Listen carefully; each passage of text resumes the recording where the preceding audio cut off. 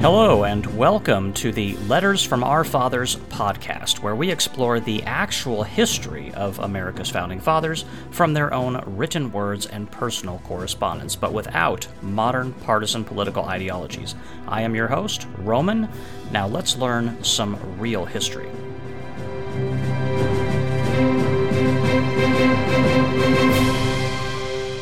All right, everybody, welcome back to the podcast. This is the podcast where TLDR does not apply, and the study of history is a way of life. Let's get into it. Today we're going to talk about the Supreme Court. Yes, finally. Why not? Let's talk about the Supreme Court. This episode is on request from someone on the study group, and I was finally able to work it into the schedule. So that's exactly what we're going to do. Talk about the Supreme Court. Now, before I get into that, the previous episode, that would be bonus episode number 2. You know, I even got more animated on that podcast episode than I thought I was going to. Here's why, and I want to put this in perspective just in case this wasn't clear, because somebody was asking me some questions about it, and I don't know whether it was just unclear or what, but the argument on that episode was not about whether or not we really should or should not, as a nation, help Ukraine, okay? It wasn't about that. What it was about is if we are going to help Ukraine, and we are, does that mean we're starting World War III? That was the entire debate on that podcast. That was it. And to say that it's going to start World War III is borderline delusional at best. Because again, what was done to us in the Korean War was 10 times worse than whatever the heck it is we're doing to Russia and Ukraine. And the reason why I am so frustrated with the people who keep saying that this is going to bring on World War III is because, well, in part, it's because they don't seem to give a crap about what happened to us in Korea. They don't seem to care. Their attitude is the Soviets and the Chinese can do that to us, but we can't do it to them. And that's not even what's going on here. I described that the situation in Ukraine is very different than Korea because Ukraine is on the defensive and we're helping the defenders, okay? Seems like we're always doing that, right? Just like in South Korea, or in Korea generally speaking, we were helping the defenders. And it was the Soviets and the Chinese that decided to escalate. It's always them that decide to escalate this crap, for the most part. And this attitude of surrender, we can't do anything for fear that we might make these people angry, is just, it's insulting to me. It's insulting that, we should ask our soldiers in Korea to endure the things that they endured, and then after that's all over, act like scared little children when it comes to Russia and China. I just can't, I can't tolerate that. So I hope everybody understands where I'm coming from on that. I wanted to explain that after I had a chance to come back from being as frustrated as I was on the previous episode. And again, if anybody has questions, thoughts about that episode, leave a review on Apple Podcasts, let me know. If there's anybody still left on the podcast after that. And I had this thought. Somebody asked me also, I keep getting, every once in a while this question comes up, either in the context of that podcast episode or in other contexts as well. This sentiment that I have about South Korea. And the United States having defended it, our troops still being there, roughly 25,000 troops. What's the purpose of all this? If anybody wants to know the answer to that question, like, where do I get this from? Why do I feel this way about it? And why do I feel this way about what happened to us in South Korea?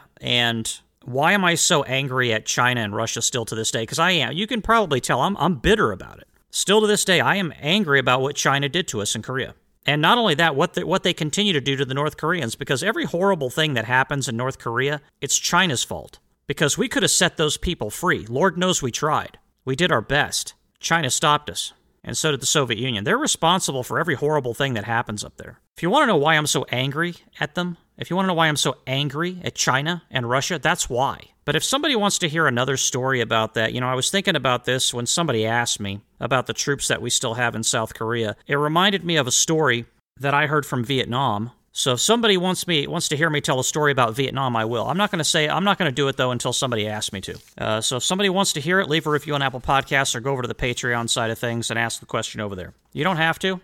Frankly speaking, I don't care one way or the other. But if somebody wants to get another piece of history on this podcast, I'll do it on a bonus episode. Like I said, I won't take away from this content that we do here on Founding Fathers. I'll do a bonus episode. I'll talk about it there. But it's that story from Vietnam that I'm gonna be very blunt right now with my language. It pisses me off. And therein lies another question about the Founding Fathers. This is related to the Founding Fathers. I'll stop talking about it now. I'll start talking about the Founding Fathers. It may routinely come up, this question, why do I get so worked up about the Founding Fathers, too? Because even about these things that happened 200 years ago, sometimes I'm yelling into this microphone, just like I did with Korea in the last episode. Why am I yelling into the microphone about this stuff? It happened, Korea 80 years ago, Founding Fathers, this was 200 years ago. You got to understand, to somebody like me who studies history, it doesn't matter whether it happened 200 years ago or 200 minutes ago. It doesn't matter. It still feels the same. There's just something about the way that I'm wired. I do not look at time the same way other people do.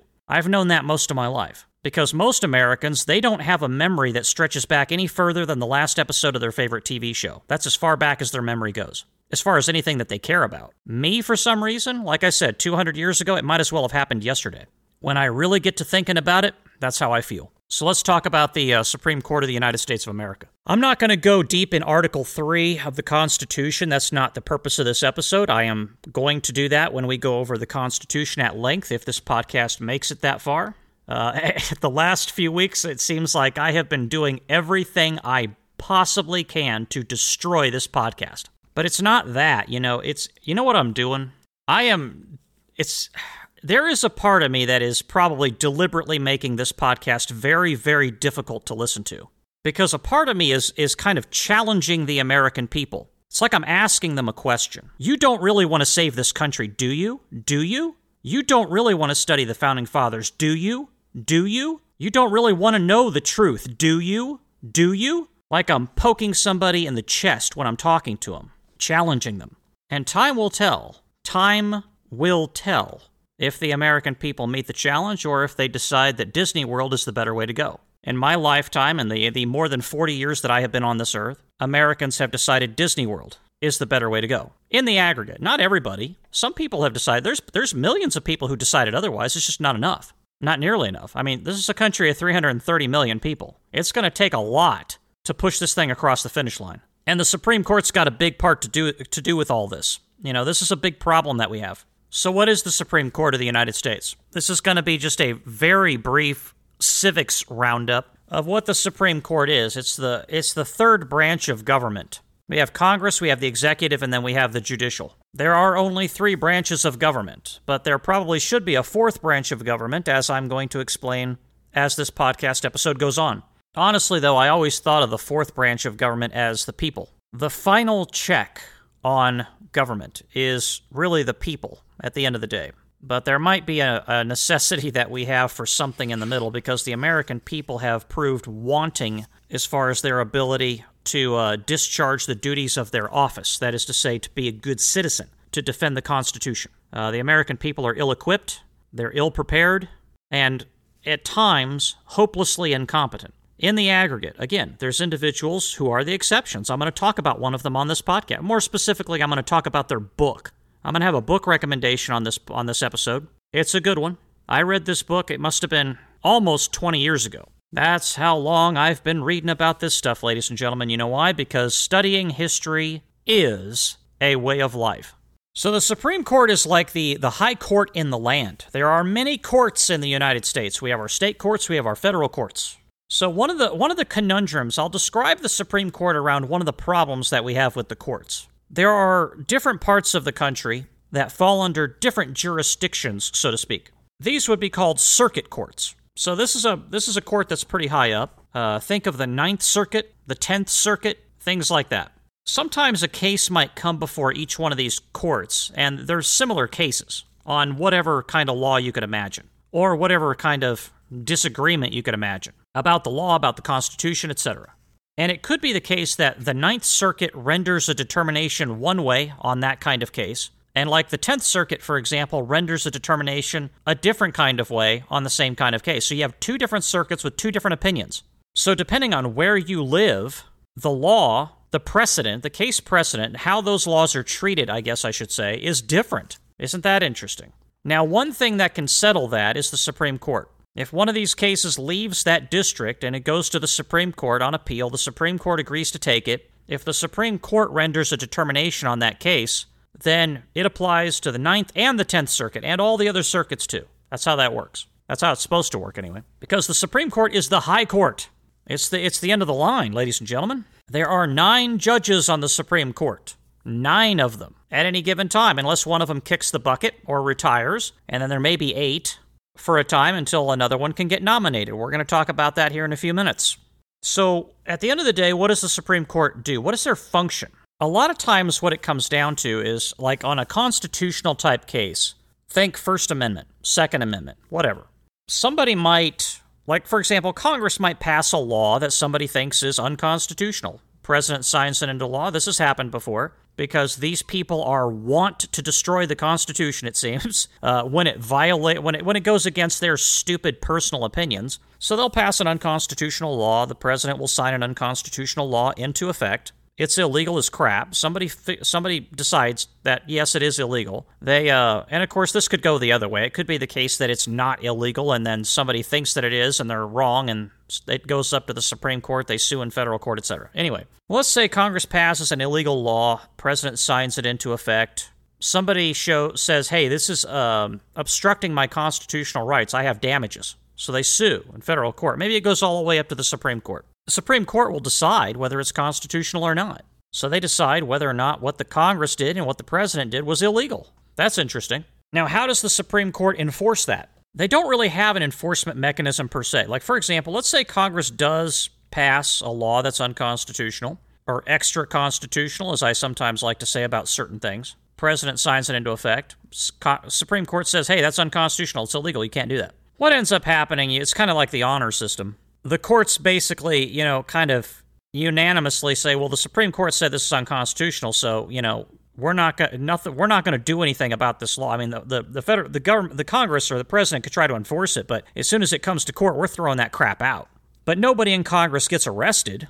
I mean, they did something illegal, right? They passed an illegal law, according to the Supreme Court. Does that mean that somebody in Congress is going to jail for breaking the law? No. Now, I'm going to come back to this later, because maybe that's the problem with this whole thing. Maybe. I don't ever hear anybody propose that people in Congress should go to jail for violating the Constitution. I don't know why. There is a problem with it. I'm going to get into that later. Don't worry. I'm not going to take a simplistic approach to this. President, same thing. I mean, if he signs an illegal law into effect, Supreme Court says it's unconstitutional. Does he go to jail? Does he get impeached? Of course, only Congress can impeach him. The Supreme Court can't. We've talked about that before. No, he just kind of stays in office, like nothing happened.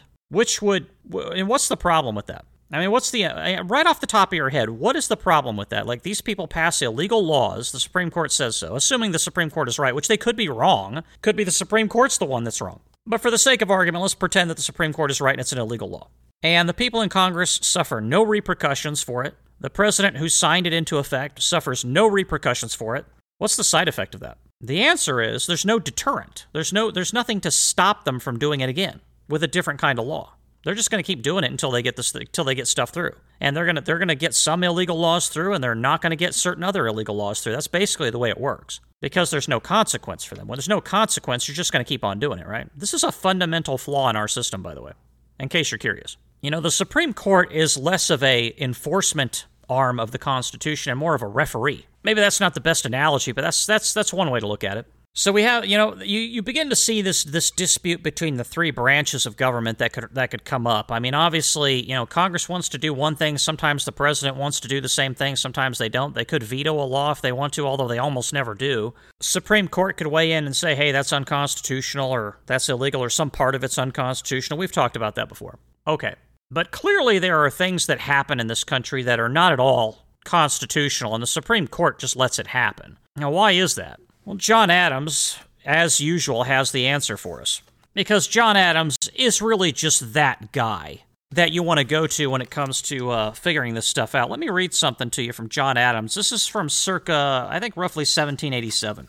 And I quote, "The judges will be appointed by them and their party, and of consequence will be obsequious enough to their inclinations. The whole judicial authority, as well as the executive, will be employed, perverted, and prostituted to the purposes of electioneering. No justice will be attainable, nor will innocence or virtue be safe in the judicial courts. But for the friends of the prevailing leaders, legal prosecutions will be instituted and carried on against opposers, to their vexation and ruin." End quote. So what in the crap is John Adams talking about here? By the way, does any of that sound good? Is John Adams describing a positive situation here or a negative situation? I don't know. That last part pretty much makes it clear, doesn't it? Quote, legal prosecutions will be instituted and carried on against opposers to their vexation and ruin, end quote. Vexation and ruin. Oh my gosh, ladies and gentlemen, we have ourselves a situation here. What's the genesis of all this? What's this nightmare scenario that Adams is describing here? That 200 and some odd years later, the United States of America is completely ignorant of. This problem still has not been fixed. 200 years, this country has been sitting on its hands, doing nothing about this problem that John Adams speaks of. And if you remember a few episodes back, I talked about American stupid. And I'll bet you I lost probably a good, 5-10% of the podcast audience every time I say that. So I'm going to say it again. I'm going to say it a few times here just to piss people off. American stupid is what John Adams is talking about. I'll say it one more time. Is there anybody left? By the way, is there anybody left on this podcast? American stupid is what John Adams is talking about. And if you got a problem with American stupid, good news, we can stop in the next 5 seconds. But we don't want to. Because doing the same thing over and over again, expecting a different result, is pretty much the definition of the United States of America in the 21st century, and the 20th century for that matter. My entire life I've seen it. I was born into this crap, and I've watched it my whole life. What am I talking about? It was right at the beginning. And I quote, the judges will be appointed by them and their party, and of consequence will be obsequious enough to their inclinations, end quote. The judges will be appointed by them and their party. Is the judiciary, the Supreme Court, really a separate branch of government? Or is it just a tool for the political parties? I think we all know the answer to that question. Now that I characterize it that way, a light bulb has probably gone off in some people's minds, because John Adams is very good at articulating this. I know the first time I read this, a light bulb went off in my head. It was an epiphany, a sudden realization as to the true meaning of things. Now, riddle me this. When was the first time that I read these words out of John Adams? Was it in research for this episode? Like a couple of weeks ago, a month ago, 2 months ago, 6 months ago, a year and a half ago when I started this podcast? No. First time I read these words from John Adams, I think it was about 6 years ago. The judges will be appointed by them and their party. And then it goes on, quote, the whole judicial authority, as well as the executive, will be employed, perverted, and prostituted to the purposes of electioneering, end quote. Prostituted, ladies and gentlemen. And again, I'm going to point this out for all those people who have left the podcast with their white flags firmly in their grasp, in case they come back. You think I just make this stuff up? When I talk about the political prostitutes in Washington, D.C., where do you think I get this language? Do you think Roman just makes all this stuff up? You know, just like the previous episode about South Korea, all the things that we've been through, this whole Russia thing, the China situation. I think I just make this stuff up? That's just Roman's opinion. Not quite. Funny things happen when you read the wise words of people who lived 200 years ago. At some point or another, if you read it enough, you just start saying it on your own. It just starts coming out of you. It's John Adams' words. It's not my words. Political prostitutes? That's not my idea. It's John Adams' idea. If you got a problem with me saying it, you got a problem with John Adams. If you got a problem with John Adams saying that, then you got bigger problems than you realize. I don't even think, if you got a problem with it, I don't even think you realize how far behind the race you really are. You know, sometimes people are so far behind in a race they actually think they're ahead. Why do I have this tone in my voice? Why am I talking about American stupid? Boom, there we go. We lost another 5% of the audience. Why am I talking about American stupid? And why am I talking about John Adams this way? Why am I saying that we should pay attention to John Adams on this issue? Because he's reading our mail. This man was like Nostradamus, except he didn't have a crystal ball. He just read history, and he knows how these things end. Because when you read history, it sounds like you have a crystal ball. Keep in mind what this guy said. Quote, the judges will be appointed by them and their party, end quote. The party, ladies and gentlemen. The Supreme Court of the United States is a tool of the political parties. It is no longer a third branch of government. It has not been a third branch of government for a very long time. I'll give you a hint. It has not been a third branch of government since before I was born. It has not been a third branch of government since before my parents were born. It has not been a third branch of government since before my grandparents were born. Now, if you want to try to disagree with me on that one, start picking apart the words of John Adams and something else that I'm about ready to read to you here in a few minutes. You know that old saying, don't bring a knife to a gunfight? There's a reason why I bring John Adams with me to these arguments, to this debate. Between him and Samuel Adams and everybody else that I bring onto this podcast, these are the big guns of the American Revolution. I don't have the guns to make these arguments. I don't have them. I'm not that smart. So you know what I do when I'm going to get into a fight about these issues? I bring artillery support. I bring the big guns. That would be Mr. Adams in this case. You read this man's sentiments about party, faction, division. He is reading our mail, ladies and gentlemen. The American people have turned the Supreme Court, by way of these political parties, have turned the Supreme Court into some bastard child of what it was supposed to be. Some Twilight Zone version of what it was supposed to be. Now, I would say that the Supreme Court was poorly conceived to begin with. It was always going to be used this way. A blind man could have seen it coming.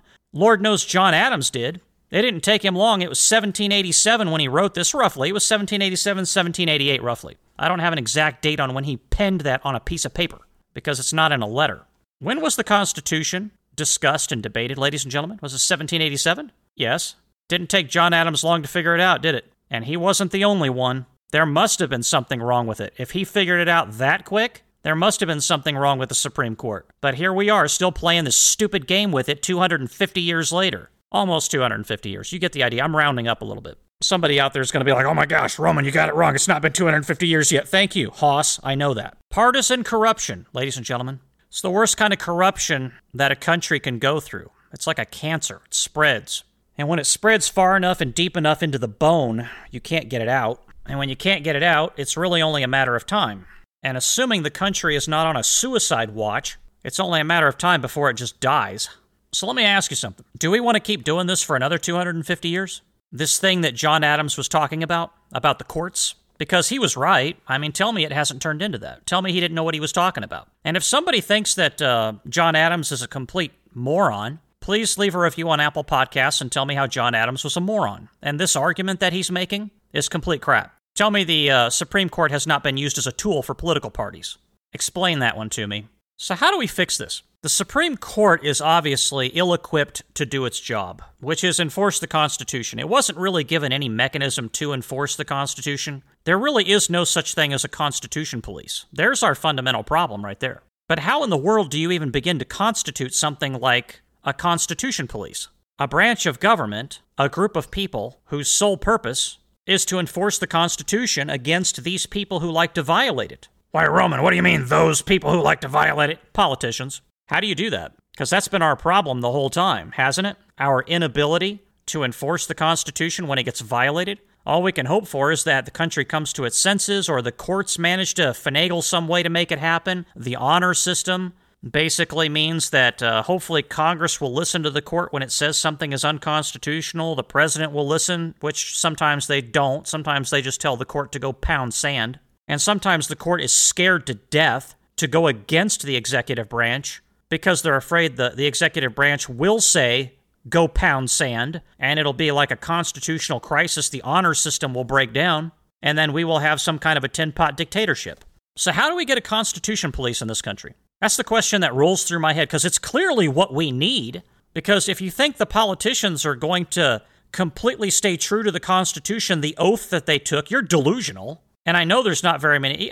That's the one thing probably almost everybody in this podcast audience can agree on. The politicians have almost no motivation to honor the Constitution. I would venture to guess that there's very few people out there who would disagree with that. Because I know one side in particular doesn't give a crap about the Constitution most days, and the other side of the argument really only cares about the Constitution when it's convenient for them. So we're all pretty much in agreement, right? The politicians don't give a crap about the Constitution? Yes, I think we're in agreement.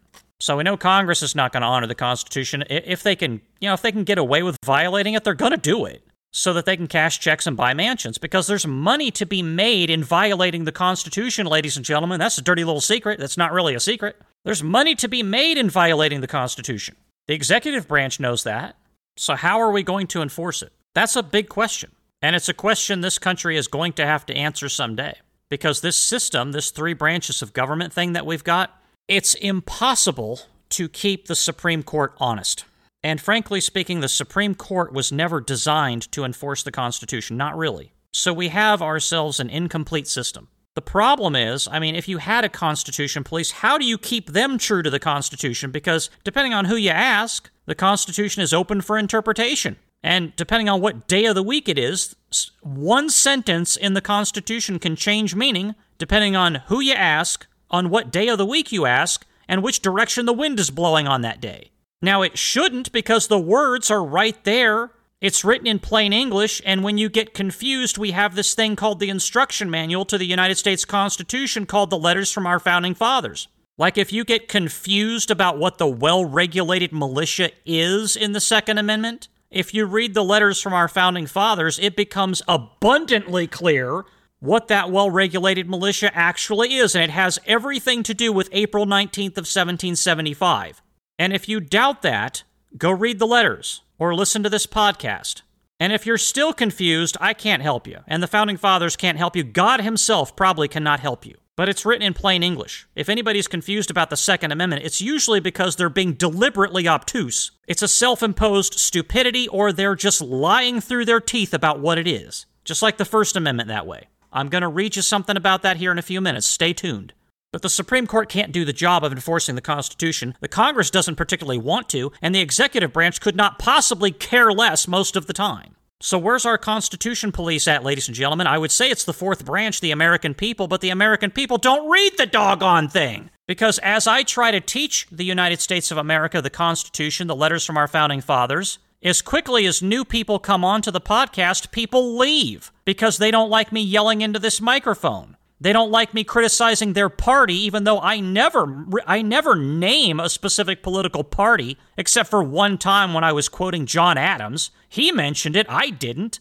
But people know what I'm talking about. People know where I'm going with this, and it upsets their delicate sensibilities, so they leave. That, and you get this phenomenon where people think they know everything they need to know about the Constitution. Simply because they know the Second Amendment exists, they think they know everything they need to know about it. Because they know that April 19th of 1775 happened, even though they probably couldn't give you that date if they tried. They know that Lexington and Concord happened, even though they don't know the date. They know everything there is to know about what led up to that date because they knew it happened. They know it happened, even though they don't. And if a very intelligent person challenged them and tried to bamboozle them about Lexington and Concord, they would walk all up and down their rear end because the person defending the argument about Lexington and Concord has no clue what they're talking about because they haven't read the letters. But they think they know everything. I'm here to tell you, ladies and gentlemen, if the American people, if tens of millions of American people knew the Constitution and what led up to it and what led up to the war, like they think they do, this podcast wouldn't be necessary. This country wouldn't have fallen apart over the last 100 years as it pertains to the Constitution of the United States.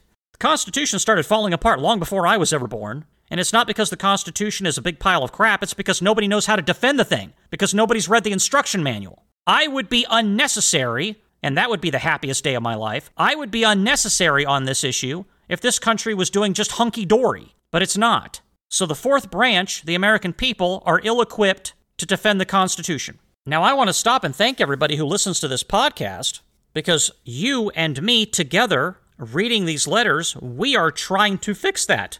By studying this information, which is good. One step at a time, right? We can fix it, technically. It's not lost. But the fourth branch of government, the American people, have failed completely. Well, not completely, I would say, but it failed in so many ways to hold the line. I mean, we're losing ground every single year. Every single year this country has been in existence at least for the last 100 or so years, this country's been losing ground on the Constitution. So clearly, the fourth branch has failed. So how do we get a Constitution police that can run around actually enforcing this thing? Honestly, I don't know the answer to that question. That's something you'd have to put some really smart people in a room, like a John Adams, Thomas Jefferson, Benjamin Franklin type, and just hammer it out and figure out how to make it happen. It's either that or we just continue doing what we're doing, which is not working. I mean, it could work if every American studied the letters from our founding fathers. And again, you don't have to listen to this podcast. You can go back, you can buy all the books. Every American in the country, all 330 million people, can go out and buy all the books, spend the thousands of dollars that it takes to do that, and spend a decade of their life pulling all this stuff apart and figuring it out. But you know, and I know, those 330 million people are never going to come anywhere close to ever trying to do something like that. It's never going to happen. The American people think it's going to happen. These people who think they know everything they need to know about the Constitution, they think they know everything they need to know about going out and voting every 2 years. They're never going to do it. And they won't listen to this podcast because I yell into the microphone. And I say things about Korea that they disagree with. So what could we do that's feasible? I mean, the Constitution Police, trying to create some kind of a constitutional police, that's a reach, to say the least. Will that ever happen? Probably not. It's just too difficult. The American people don't solve problems like that very easily. The American people, generally speaking, when it comes to constitutional issues like that, they don't solve problems, period. So what could we do? Well, here's what I would recommend. So if somebody in Congress is listening, which they don't, by the way, you think anybody in Congress cares about studying the letters from our founding fathers? I guarantee you they don't. Well, I take that back. There might be, anywhere between a half dozen and a baker's dozen. Out of 535, there might be a half dozen to a baker's dozen that actually would kind of sometimes give a crap about studying the letters from the founding fathers, but the rest of them, they don't care. But if you want to call your congressman and make a suggestion, here's what I would suggest. Because people always like solutions, and I like solutions too. I don't like to complain about problems. I'm an accountant, for God's sakes. Accountants are trained to not just complain about problems. We are trained to do that, by the way, more or less, but we're also trained to solve problems.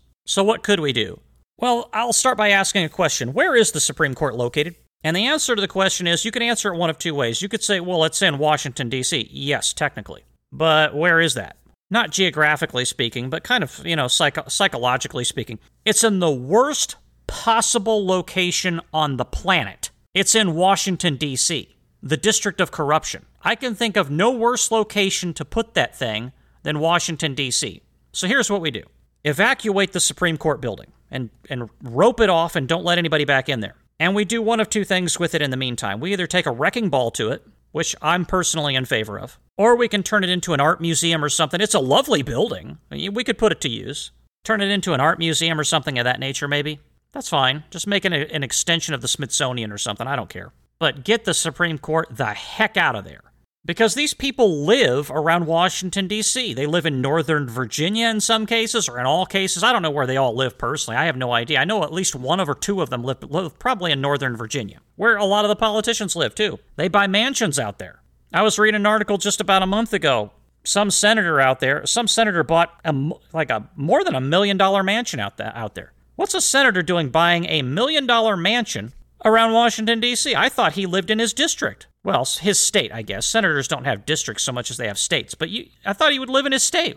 Why doesn't he go back there and live? Why doesn't he rent a small place in Washington, D.C. or whatever, and then go back to his state? Because he doesn't want to go back to his state. He's a creature of Washington, D.C., that's why. So do you want the Supreme Court to be a creature of the District of Corruption? Does that sound like a winning strategy for the High Court of the United States of America? No. Because these people go to the same parties that the politicians go to. These people are already a tool for the political parties. Do you want them going to the same parties as those corrupt lunatics? I don't. Get them out! So where do we put the court? Honestly, I don't really care. Anywhere but there. And anywhere but one of the top 20 major cities in the country. Don't put them there either. Move them to Fayetteville, Arkansas. I'm dead serious. Move them to Omaha, Nebraska. Move them to the middle of nowhere in Montana, for all I care. That would probably be the best place in the world to keep them. Just put up a small steel shack, give them some air conditioning. Don't build another one of these grand halls like we have in Washington, D.C., that massive, monolithic-looking building. Just give them a steel shack out in the middle of nowhere in Montana. And have them mingle with actual real Americans instead of the Georgetown corruptocrats, the lobbyists from K Street, and all of those people who own mansions in Northern Virginia. That's not America. I don't know what you would call that, but it's definitely not America, not by my standard, and not by the standard of anybody who lives to the west of Maryland. There's a solution for you. Just get them out of there. It'll be fine. They'll enjoy Montana. It'll be the quiet life. And they'll be closer to the real people of the United States of America. Now, what else can we do, ladies and gentlemen? Honestly, and this again is a constitutional amendment situation, so it's never going to happen. But if I had a wish list, this would be on it. We've got to stop nominating those people through the executive branch of the United States. Why, Roman, whatever do you mean? The president nominates Supreme Court justices. This has to stop. Because I do not want Supreme Court justices loyal to a president, or his party, or whoever it is that the president is prostituting himself or herself to this week. Basically, their pimp. I don't want the Supreme Court beholden to some pimp of the executive branch. So we got to stop that. Does that sound logical to anybody? I want you to leave a review on Apple Podcasts. Or again, if you're sick and tired of hearing me say that, don't leave a review on Apple Podcasts. I have set up the Patreon website. The link will be in the show notes. Yes, it costs $1 for you to go over to Patreon, create an account first, of course. I know that's a headache, but it's the best that I can do right now. And I know what somebody's going to say. Why don't you just create an email or a Twitter or something? We'll send this stuff through. I don't want just random people sending me messages. I'm not, because I don't want to spend my time listening to that crap. I want people who are on the study group, committed to the study group, to send me messages. That's the way this whole thing was set up. So if you go over to Patreon, spend $1, you can send me a message. Or again, you can leave a review on Apple Podcasts. I pay for that one.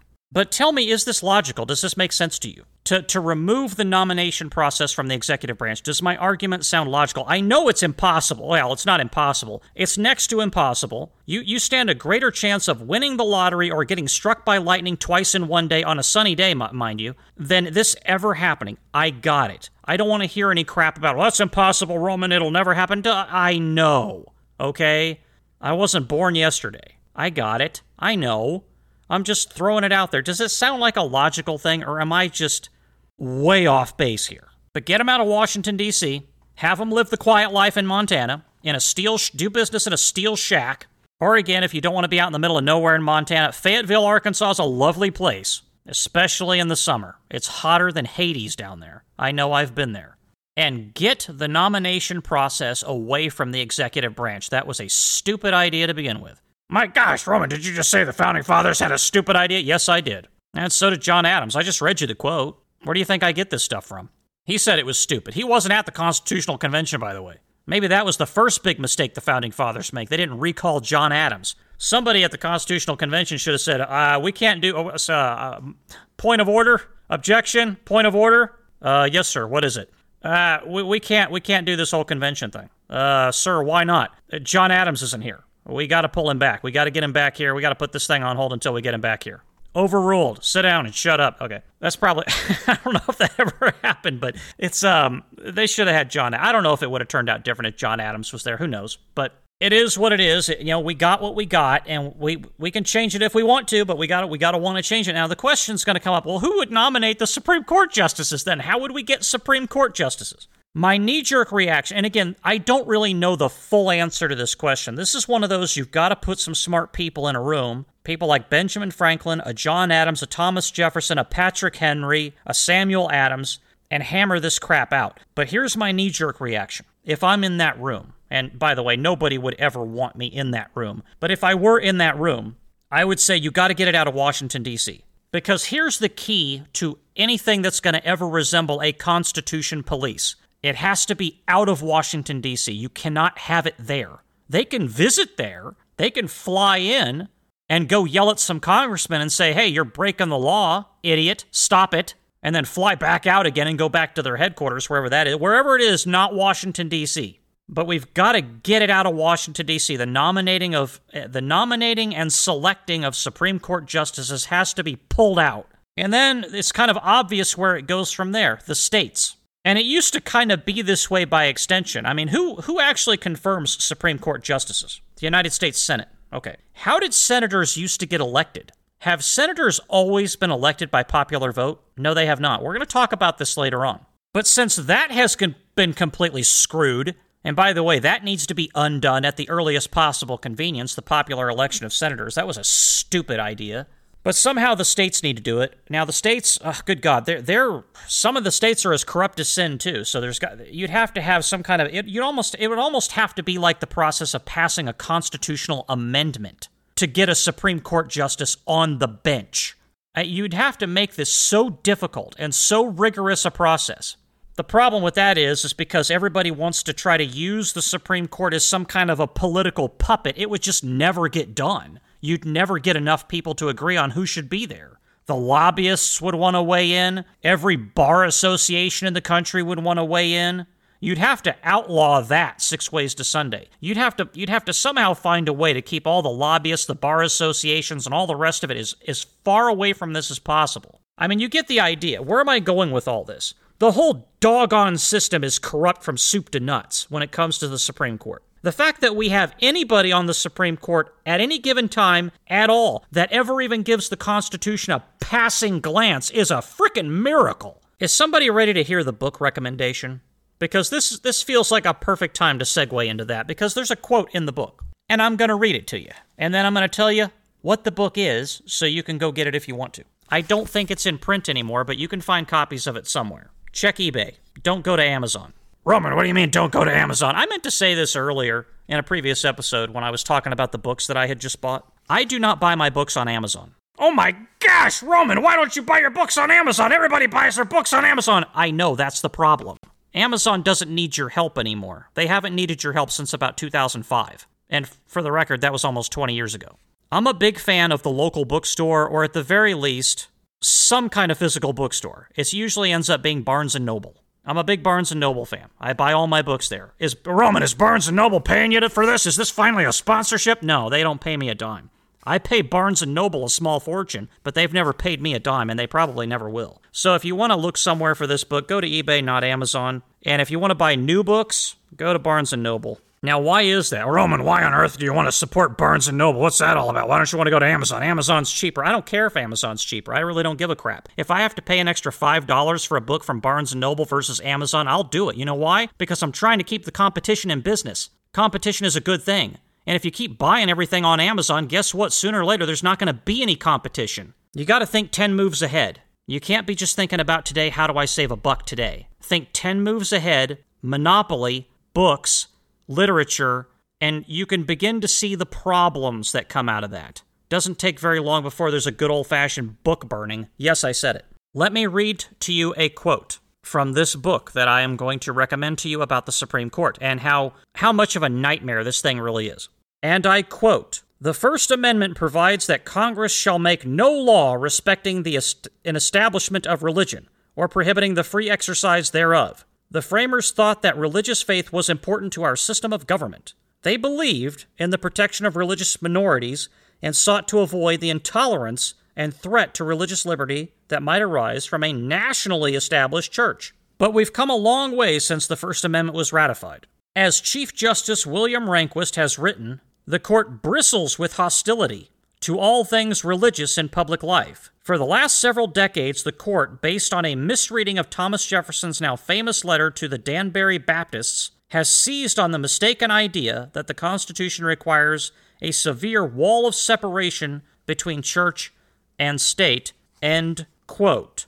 I'll read the most important line one more time, because that was a long quote. And I quote, "The court bristles with hostility to all things religious in public life," end quote. Is that the intent of the First Amendment of the United States Constitution? No, it is not. As a matter of fact, it's quite the opposite. It's the second part of that part of the First Amendment that's the problem with that letter, and with the Supreme Court using it as an excuse. By the way, this is one of only a very few times the Supreme Court will ever read the letters from our founding fathers. And the one time they do it, they use it to cherry-pick a manipulation of the First Amendment and to basically destroy the true intent of the First Amendment. That should tell you everything you need to know about the Supreme Court right there.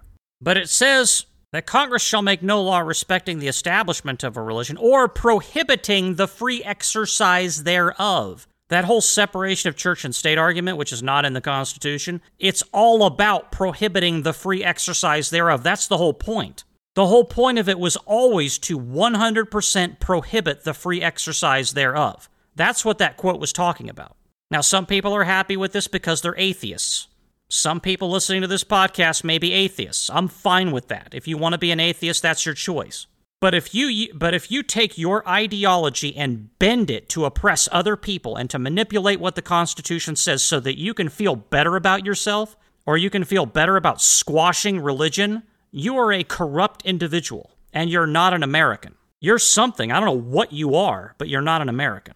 A real American, whether they're an atheist or not, would say, the Constitution strictly says that Congress shall make no law respecting the establishment of a religion or prohibiting the free exercise thereof. Thus, that free exercise is guaranteed. Whether it upsets my delicate sensibilities or not, whether I want to see it or not, it's there. And people have a right. You can't prohibit the free exercise thereof. There's no caveat to that. It doesn't say within 1,000 feet of a school. It doesn't say anything like that.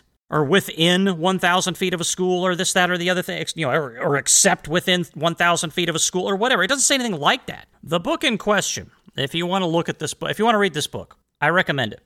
Now, my preface to my citing this book, it is written by somebody who some people are going to think is a political ideologue. He may be, he may not be. I'm not going to debate it. I'm not going to argue that. You make your own choices about this. All I'm going to say is it was a very well-written book about the Supreme Court. Regardless of what he says on anything else, he put together a solid argument in this book. The book is called Men in Black, and you'll probably see that in the title to this podcast if you were wondering where that was coming from. That's where it's coming from. It's called Men in Black, and I know what somebody's going to say. There's women on the Supreme Court too, Roman. Oh my gosh, how dare this guy write this book and call it Men in Black? Well, it was kind of a play on a title of a movie, right? There's a movie called Men in Black, and I think it was a play on that. I don't think he meant to exclude or be biased against the women on the court. I don't think that was the point. But it was written by Mark Levin. Some of you probably know who he is. But that's the book. I recommend it if you want to read it. So that's my feelings on the Supreme Court. In summary, I am sick and tired of it being used as a tool for political parties. It should be independent. It's not. Part of the problem with that is it's located in Washington, D.C. Part of the problem with that is the nomination comes from the executive branch, and it's confirmed by more or less a corrupt body of the United States government, the Congress, the politicians. I would almost be more comfortable with just some random set of bureaucrats in Washington, D.C. doing the actual nominating and selecting of those judges. Almost. Not quite, but almost. The politicians are just a horrible bunch of people to be doing that job. I mean, it's really hard to have an independent branch of government that has to be run through the other branches of government in order for them to be nominated. But it was the best thing the Founding Fathers could come up with at the time. And the senators were supposed to be semi-separate from the House of Representatives because of the way they were elected, but then we went and screwed with that too, didn't we? So we just made the problem even worse. But that's where we're at with the Supreme Court. Again, I will get into that in a little bit more of a legalistic way when we get to Article 3 of the Constitution, if, again, the podcast makes it that far. At this rate, the podcast is hemorrhaging audience, that is to say participation on the study group, at this point. And there's a part of me that's upset about that, and then there's a part of me that's happy about it. Because as soon as this country decides that it no longer has time for this material, it no longer has time for the letters from our Founding Fathers, then I get to say, my work here is done. It is finished. And then I get to testify that the American people have saddled up this pony, and I can wash my hands of it and then just walk away. I hope it doesn't come to that, but it is what it is. So America, if you want me to continue to challenge your positions on these issues, if you want me to continue to offer a contrary opinion to what some people have to say, then keep listening to the podcast. If you don't want to listen to the Founding Fathers, if you don't want to listen to what I have to say about it, and the way I articulate it, and my context around it, then just do one or two. You can do one or two things. I mean, you can go back to watching Netflix, or again, you can engage a research project that's going to cost you many thousands of dollars for the books and everything, and the better part of a decade of your life, and you can study the letters on your own. If I annoy you in some particular kind of way, like I care. Some people found John Adams to be particularly annoying as well. I'm not saying I'm exactly like John Adams. Something happened. I think something happened when I read all of that John Adams that I read years ago. I read so many hundreds of pages of John Adams in this project that I did about 6 years ago or so. I really do believe I picked up at least a little bit of his personality. He was an abrasive guy at times. And it came through in the writing in certain areas. Certain parts of his writing, it was kind of clear that he was a bit abrasive, annoying, or he was annoyed, rather. He was annoyed by some of the things going on around him. And I can't say I blame him. I mean, he was going through some pretty terrible times for this country and for the British Empire. I have a great deal of respect for that man, though. His arguments were pretty solid most of the time, I think. So I try to bring a little bit of that to this podcast. To the extent possible. Am I perfect? No. Do I sometimes go off the rails? Sure, why not? But I figure, why not try to do things a little bit different? Why not talk about these things a little bit differently than most people? Because those most people talking about it the way that they have gotten us to exactly where we are today. How's that working out for us? Because somebody might say, Roman, we don't need your perspective. We don't need your abrasive attitude. We don't need you yelling into the microphone. We don't need any of this crap. We don't need your perspective on things. We were doing just fine before you got here. Are you sure about that? I hope you're right, if that's the way you feel.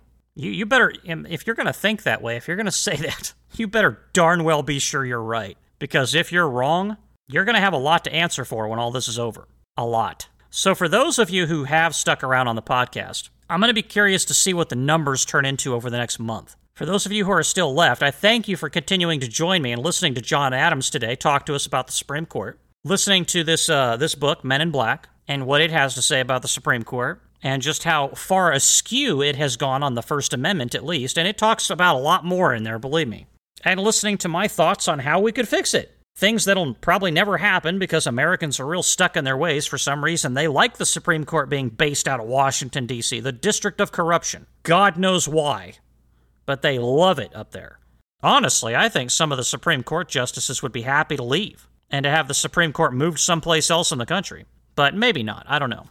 But I would like to see the Supreme Court relocated. I would love to see those 9 justices. God love them. I'd love to see them based out of Omaha, Nebraska, or Fayetteville, or Montana, or someplace like that. That would be fantastic. I look forward to that. I look forward to seeing those 9 justices doing their work in Middle America. Wouldn't that be great, by the way, to see? It'd be great to see the cameras outside the Supreme Court in the middle of nowhere in Montana, broadcasting from the steel shack that the Supreme Court operates out of.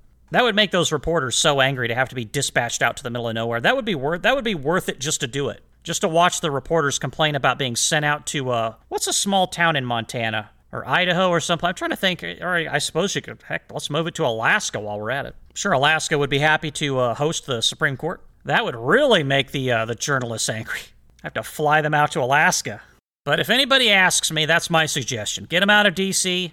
I'm sure they would. I bet they'd be happier too. Why not? Now, some of them would. If I ever live to see that day where the Supreme Court is moved out of Washington, D.C. and into Fayetteville, Arkansas, or Omaha, Nebraska, or someplace like that, I will be thrilled. Get closer to the people, the real people of the United States of America. You know, see your Supreme Court justices shopping at the local Walmart. Just wave to them. Hey, Chief Justice, how you doing? It's a fine day in Arkansas, isn't it, Mr. Chief Justice? I wonder if anybody from Arkansas is listening to the podcast right now. I wonder if they're going, heck yeah, we'd love to have them. Welcome to Fayetteville. Or wherever. Or are they going, oh, heck no. Don't you bring them people down here. We're doing just fine without them justices. We don't want no Supreme Court justices. Are you kidding me? This is Fayetteville. We don't want them around here. Let me know. If you live in Arkansas, leave a review on the podcast. And let me know, do you want the Supreme Court in Fayetteville? Or would you rather have them across the border in Oklahoma? Arm's length, you know? No, put them over there in Oklahoma. Get them out of here. But I do hope I see that someday. I want to see those. I want to see the Chief Justice of the Supreme Court shopping at Walmart at the checkout lanes at Walmart in Fayetteville, Arkansas. Just like the rest of us. But there's a lot of things we can do to fix the Supreme Court, you know? I mean, like I said, a lot of this stuff, it's a pipe dream at best, but I can dream, can't I? I think the Supreme Court functions best when it is entirely independent of the other 2 branches of government. The Supreme Court, like I said, it was poorly conceived, generally speaking, but it can kind of do a good job if it's completely independent and separate and you put as much daylight in between that court and Washington, D.C. as possible. Then I think we would have achieved probably the best version of the Supreme Court that we can possibly get. And we can have 9 justices that we can be at least kind of reasonably assured that at least there's some distance between them and the other 2 branches. Maybe they can be kind of independent. Instead of just, the Supreme Court being the puppet show, kabuki theater, whatever. Honestly, I think it would be less stressful for the Supreme Court to get out of there, too. Less weight on their shoulders. And I'd like that. I'd like to make their life easier. These people deserve to work free and unencumbered of that god-awful place, Washington, D.C. And for all those people who live in Washington, D.C., don't try to pretend like you don't know what I'm talking about. Oh, Washington, D.C. is a fine city, sir. It's just like Fayetteville, Arkansas up here. It's a fine city. Okay. It could be, if you kick all the lobbyists out of there.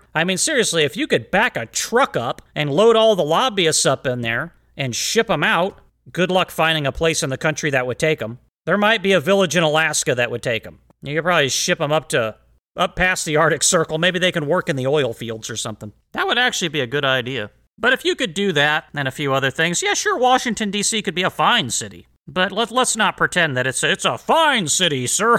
It's a top American city. Okay.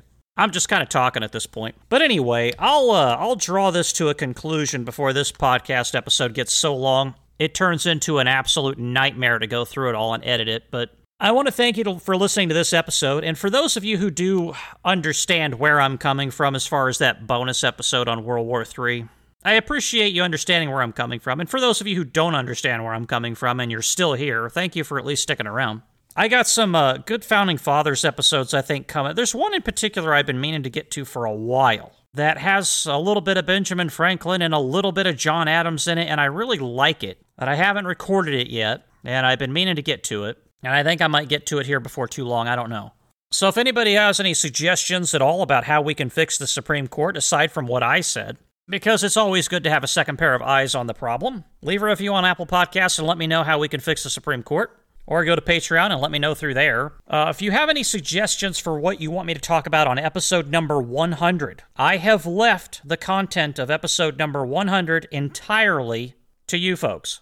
And if you don't, I have one suggestion already, but it's not going to last the entire episode. If I do not get suggestions for episode 100, if I do not, I am going to torture the listenership of this podcast by reading the letters from George Washington that talk about his crops. You're going to hear me go on for an hour and a half about George Washington's crops in 1774. I'm kidding. I wouldn't do that. You people just turn it. Everybody would just turn the podcast off. Nobody would listen. But I'll make something up, I guess, if I don't have any suggestions. But I hope I get at least one or two more suggestions on what we can talk about on episode number 100. And it doesn't have to be about the Founding Fathers. It doesn't have to be. It can be about whatever. If somebody wants me to tell that story about Vietnam that I mentioned earlier in this episode, I will.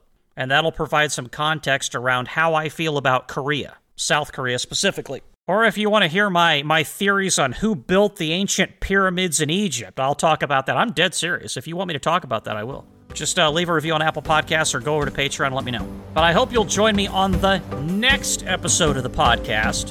And until then, this is Roman signing off. Thank you.